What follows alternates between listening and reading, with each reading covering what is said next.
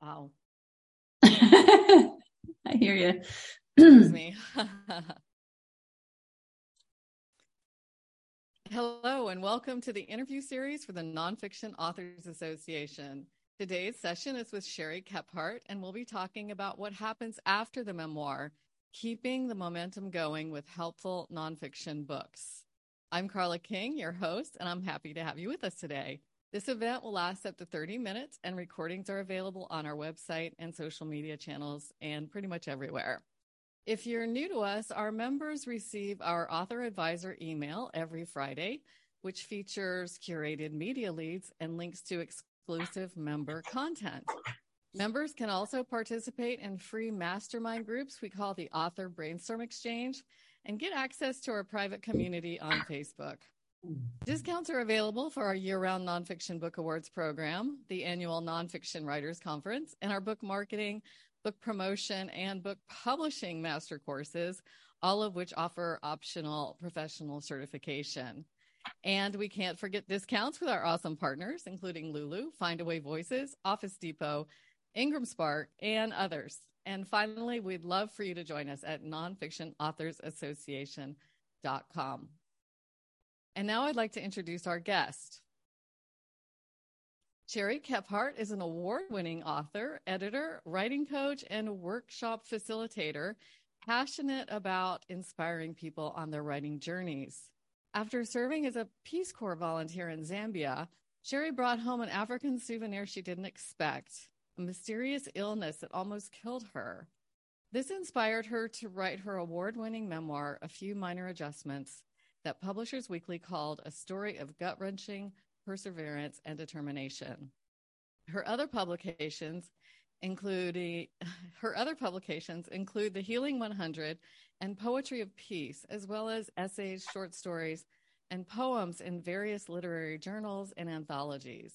A graduate of the University of Auckland, New Zealand, with an MA in Medical and Cultural Anthropology, she also holds a BA in Communication from UCSD, that's San Diego, and was honored to be their commencement speaker for the graduating class of 2019. Outside her writing life, Cherie enjoys dancing on the beach near her home in San Diego, laughing for no reason, and practicing meditation with her cat, Jade, staying positive as always. Hi, Cherie. Welcome to the podcast. Hi, Carla. Thanks so much for having me here. It's lovely to have you. I just want to mention to our audience that we've known each other for a while. We met in a self-publishing group in San Diego long ago, and I got to witness a lot of this journey that you took with your memoir, and it was just so inspiring, and your progress was amazing, and just so thrilling to see you have so much success with it. Are you surprised about that, or what surprised you about writing the memoir and what came after? Well, thank you so much. It's been great to know you all these years, and I've learned so much from you. What surprised me the most? Everything. Pretty much everything that you would expect a memoir to be like writing it wasn't what I thought. But one of the things that surprised me the most was that I would burn my book. Let me explain. So we go about writing our memoir, and we have all these things we want to share and we think are important. And a lot of what happened to me and what I shared in my memoir was really dark and depressing, even for me. And at the end of my big first draft, I sat down to read my memoir, and it was so depressing. It was so awful in regards to it wasn't inspiring. It was just one bad thing after another bad thing. And I thought no one, including me, is going to want to read this book. So I went to the beach and had a little bonfire, and I printed it out and I burned it. And I thought, let it go. I got what I needed from writing it. I don't need to do anything else. So that was a big surprise, but obviously it got published. So there's well, you wrote it all over again, right? You started from scratch. And, I just have to interrupt and say that, I work with a lot of memoirists, And there is that stage where you just write out all the anger and all the Right. hurt and all the bad stuff. That's not what you publish, right? That's sort of Yes. journaling and healing. Is that what you're Right. getting at? Absolutely. So I felt free after going, wow, I don't need to put this in the world. I needed to write that for me. So the surprise was, I think with memoir, especially, you write everything twice. Well, there's a lot more drafts, but essentially you do that first draft for yourself. It's everything you need to pour out of you. And then when you have a clear head and time passes, then you can get into, okay, what will be valuable to share with the world? And that's the real work started, was like, okay, now this is a book for everyone else. I wrote my book for me. Now, what does everybody else need to hear from my story? Not what I think they need to hear. What do they really need? And what will resonate with readers? So that's where the big surprise was, is I've got to do this twice. And of course, there's many drafts to get it published, but that was the biggest surprise for me. Yes, because you have to get to those universal truths, which doesn't mean that you skipped the hard stuff, though. So how did you sort out like the hard, hurtful stuff from the hard, hurtful stuff that was readable and was the universal truth that others can benefit from? Well, one of the things that I employed was a good technique was I used a pseudonym to write. So I called myself Maya, because when I was writing, some of the stuff was so hard for me to process. Again, I used her name, and then I got a little distance. So then I had a little bit of distance, and I'm like, okay, well, if this was a character in a book, and one of the things I like about memoir is we employ fiction techniques to tell a good story. So I was like, okay, well, how would this character be perceived? And what will people learn from this? So it was really taking my preferences and my thoughts about this out of it. And, what worked for the character and what worked for the reader. So you just referred to yourself as a character. How does that work? Yeah. So again, it's that I teach memoir writing now. And one of the things I always distinguish is that first draft, that pouring out, versus now you are creating a character. Now, that doesn't mean you're making things up. You're not doing that, but you're looking at yourself as a character. Your character has a story arc, everything. So writing is about transformation, right? And reading a book is all about the transformation of a character. So you are this character that's transforming in your life. So you need to show that transformation.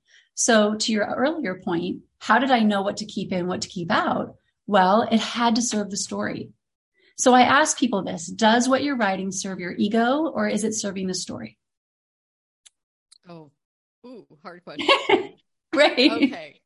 So, maybe we'll have you back on for a memoir class or something. But, really, what I'm super interested in here is you didn't stop with the memoir. And a lot of authors have a memoir and they stop and they go, okay, that's it. I've done it.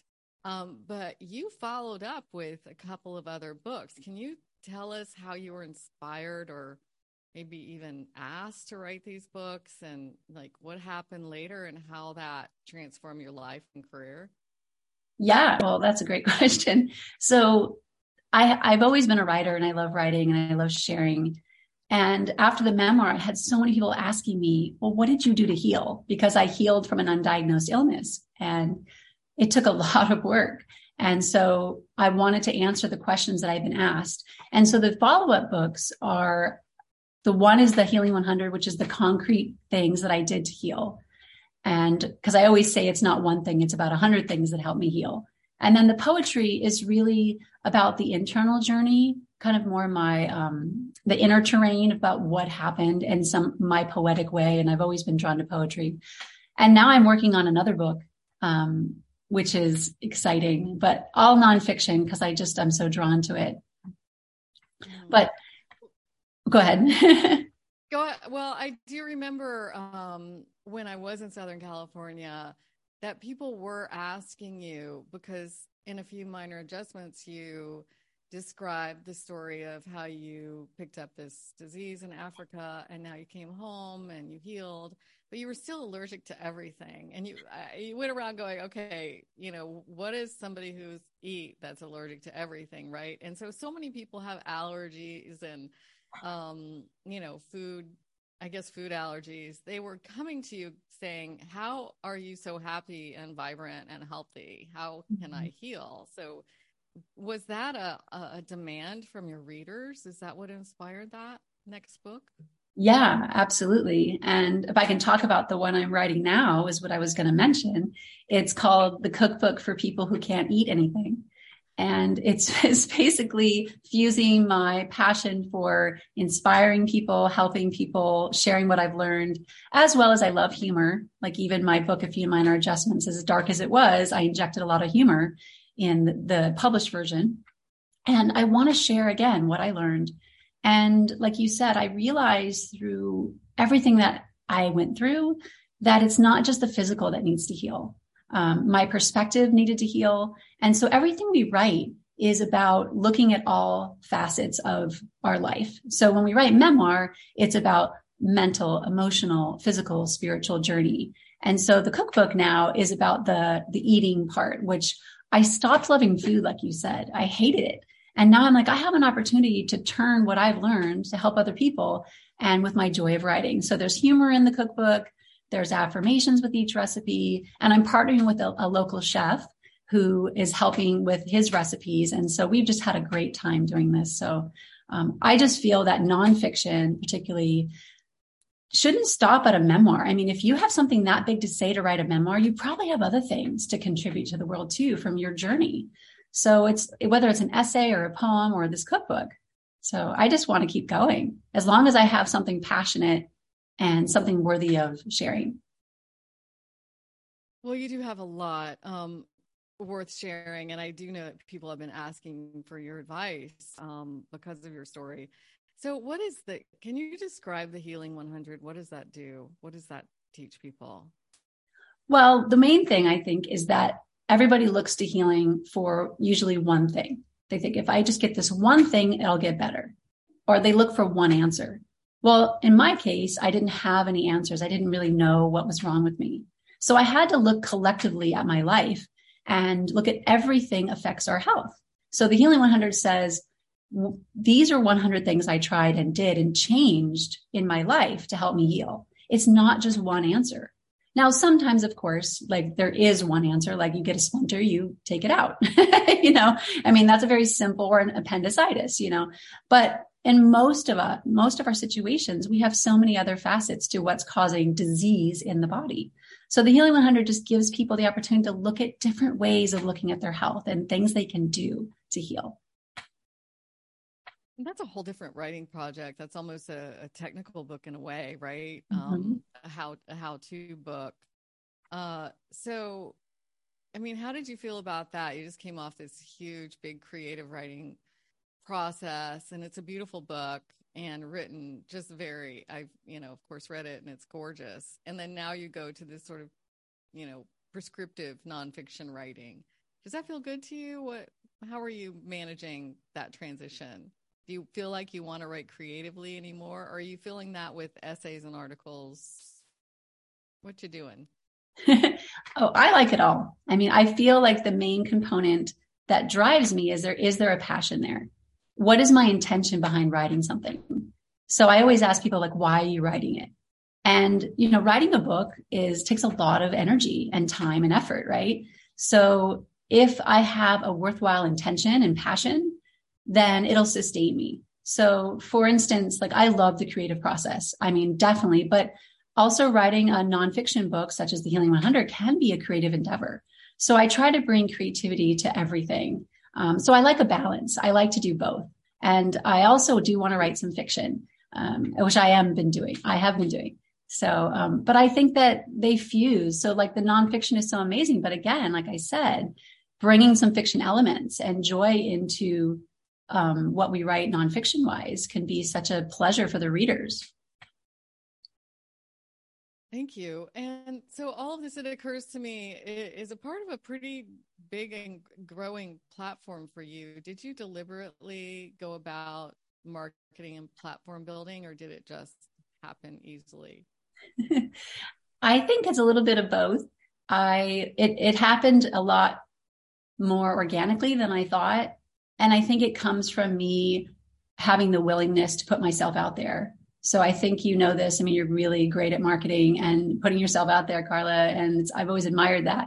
So I feel that it's just being willing to like say yes. So when I get asked to a speaking engagement or to be somewhere, I say yes. And no matter how small or strange it may seem at the time, they lead to something else. And so I think since my memoir came out, I've done about almost 100 speaking events, and from speaking at writers' conferences to retreats to book clubs to wellness retreats to pretty much any book festivals. So I just think the power of yes, of being open and vulnerable and being willing to go for it. And then because of that, I think it's spiraled, but I have put in the effort. I mean, you have to work at it too. You have to be prepared. You have to be willing, and you have to be wanting it too. So it's a little bit of both.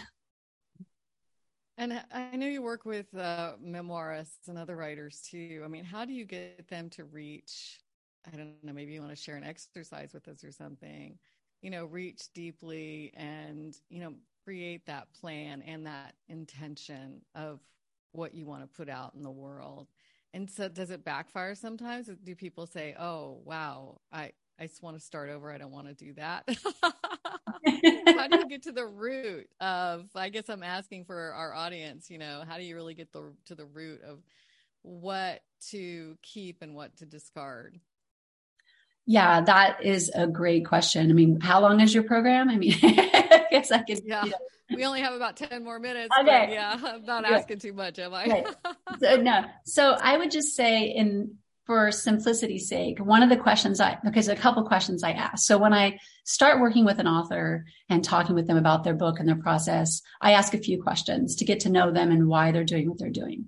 So one of the things I say is, what do you want the readers to feel at the end of reading your book? How do you want them to feel? And so that's going to tell a person a lot about like what their process is, what their intention is for writing. And like, that's going to determine how they write. Like, because if you have that feeling in mind, like I wanted people to be inspired, that no matter how lost and alone they felt and afraid, that someone else got through this and you can too. And so having that snippet to keep you going and to keep you on track is really important. Another thing I ask people, and this is a harder one, and I had a client particularly who I asked this, and it really jarred her. And I said, if everyone was going to read your book, how would that feel? Would you still write your book? And she said, yes, absolutely. So I said, okay, if nobody ever read your book, would you still write it? And that to me is a huge, if you really are honest with yourself, why are you writing your book?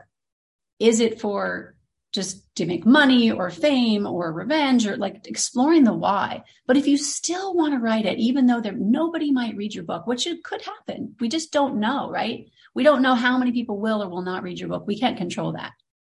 But knowing that it's still important for you to do this, that's the fuel. So I go through a lot of questions and then work through those questions and answers with them and discover really like what's behind their writing. Does that make sense? It does. It's super helpful. Thank you. Those are great questions. And, on that topic of getting your book out there and having a lot of people read it or not, what were your publishing choices? I know we connected around self-publishing. Tell us about, did you self-publish and how you published all three of your books? Yeah, so I believe that all paths are great depending on what you need. And I had some offers for some traditional publishing as well as hybrid and independent publishing opportunities. And I had to weigh like what felt right to me at the time. And memoir, because it was so personal and my memoir didn't really fit in any category. It wasn't like a travel memoir really all the way, but it was somewhat. It wasn't really all self-help or survival. I mean, it could have gone in so many different ways. So it didn't really fit anywhere. So I decided that independent publishing for that would be my best way of getting out what I knew kept the integrity of what I was trying to do. Because being undiagnosed, it just didn't have a focus. Some publishers thought, and they wanted to change it, but I didn't want to change what I was trying to do. So I think that it's important for people to look at, like, what is important to you, because each process has value, right? Each publishing track has value and each one has drawbacks. So the other two, again, was the same. But now with my cookbook, I'm definitely looking at traditional publishing, and I have a couple interests there. So that's the path that's going, but for a lot of other reasons. So I think each book is a different process. Yes, it's a different journey. And I can see how your book, because it doesn't really fit in a niche. I guess it does fill on sort of a general healing niche, but you're right. It's about travel. It's about healing. It's about medical stuff, and the ability to just experiment and change your categories and keywords and, how you're marketing it with metadata and all of that. That must have been quite the learning curve. Yes, very much. What did you end up with? I'm going to ask you, what did you end up with your categories? What did you find? Where did you find the most engagement with what genre or what, I guess, category, virtual bookshelf sort of keyword item? Right. Well, it definitely was memoir. That just I think certain people are drawn to reading memoir. But what surprised me the most is I thought healing and inspiration, like healing would be the more category that would be most well received and most engaging for the audience, but it wasn't. And I found the readers that like my memoir the most tend to be people who are not sick at all or don't have a devastating illness. I thought that was my audience. I'm like reaching to all my people, but it was everybody else who goes, whoa, I didn't know this was happening, that this could happen to someone and all you went through, and it inspired them. And so that was really interesting to me. So it's not what I thought. Yeah. And that was surprising, because when I did read your book, because I'm a world traveler and have been in Africa for a long time, it was horrific. I was like, wow, but for the grace of God, I really escaped. And it was, I don't know, what do I want to say? It's a travel book. I think everybody who likes traveling would be interested in it. And it's one of those horror stories, kind of with a happy ending. Yeah, of course. Yeah. Okay. So just in our few minutes left, let's talk about what your books are about. If you could just sum them up and tell us what else you're doing. I know you're offering writer services and all kinds of wonderful things. Where can we find you, and what are your books specifically? Yeah. So one of the things I think is most interesting, whether we're writing nonfiction or fiction, I think we always gravitate towards writing the same themes. And so what I realize is my theme is always about that the power lies within us to get through anything. And if you believe in yourself, whether it's to get through an illness or to travel around the world on a motorcycle or to do anything, write a book. If you believe in yourself, it can happen. So I always go back to belief. And I think hope is beautiful, but it's kind of lofty. Belief is like that concrete knowing. So I think that's what all my books are about, is just believing in yourself and knowing that there's power within you to do anything. I love that. I just have to say, hope versus belief, because there is a power in belief over hope. Right. Hope is not like this sort of tentative thing, right? Awesome. Right. Thank you for that. Absolutely. Okay. Absolutely. And now I forgot the rest of the question. I just wanted to talk about your books and what you're doing next. Yeah. Well, give us the rundown, the whole. Okay. What you got? Well, obviously the memoir is still out there, and I'm always, doing engagements with that. And I'm speaking at wellness retreats and writers conferences, teaching mindfulness in the craft, which I love, being more self-aware as a writer, because writers, we're all in our heads so much. But if we really tap into our heart and our intuition, that's where the best stuff is that we write. Like Einstein said it, he attributed all his discoveries to three things: imagination, intuition, and inspiration. He says, not from the head. So I encourage writers, and I'm always doing this, to get out of our heads, get back into our heart and our passion, and trust your intuition, trust your knowing. And I teach classes on that too. And I love, my biggest joy right now is working with other writers, is being a developmental editor and writing coach, because what I get to do now is contribute to other people's passion of getting their voice and their story into the world. And there's nothing more beautiful is seeing a book that I've worked on that when I first read it was like, they're paying me to help them. And then by the end of working with them, I would pay to read the book. So that's my biggest joy. So I love that. Yes. And I want to mention that you can find Cherie at Cherie, Cherie Kephart, Kephart.com, and find her book, A Few Minor Adjustments, The Healing 100, Poetry of the Peace. And what is the title of the cookbook? The Cookbook for People Who Can't Eat Anything. I love that. I'm so sorry. Okay. All right. Well, thanks. You've offered us a lot of inspiration today, Cherie, and practical advice. So thank you so much for being our guest. Thank you so much. It was wonderful to be here. And thank you to our listeners for joining us today. We conduct these interviews every single week, and you can check the schedule at nonfictionauthorsassociation.com. Please sign up for our mailing list there. Our basic membership is free. And there's a lot to explore. So please check us out on our social media too, and on our YouTube channel. I'll see you next time. Thanks.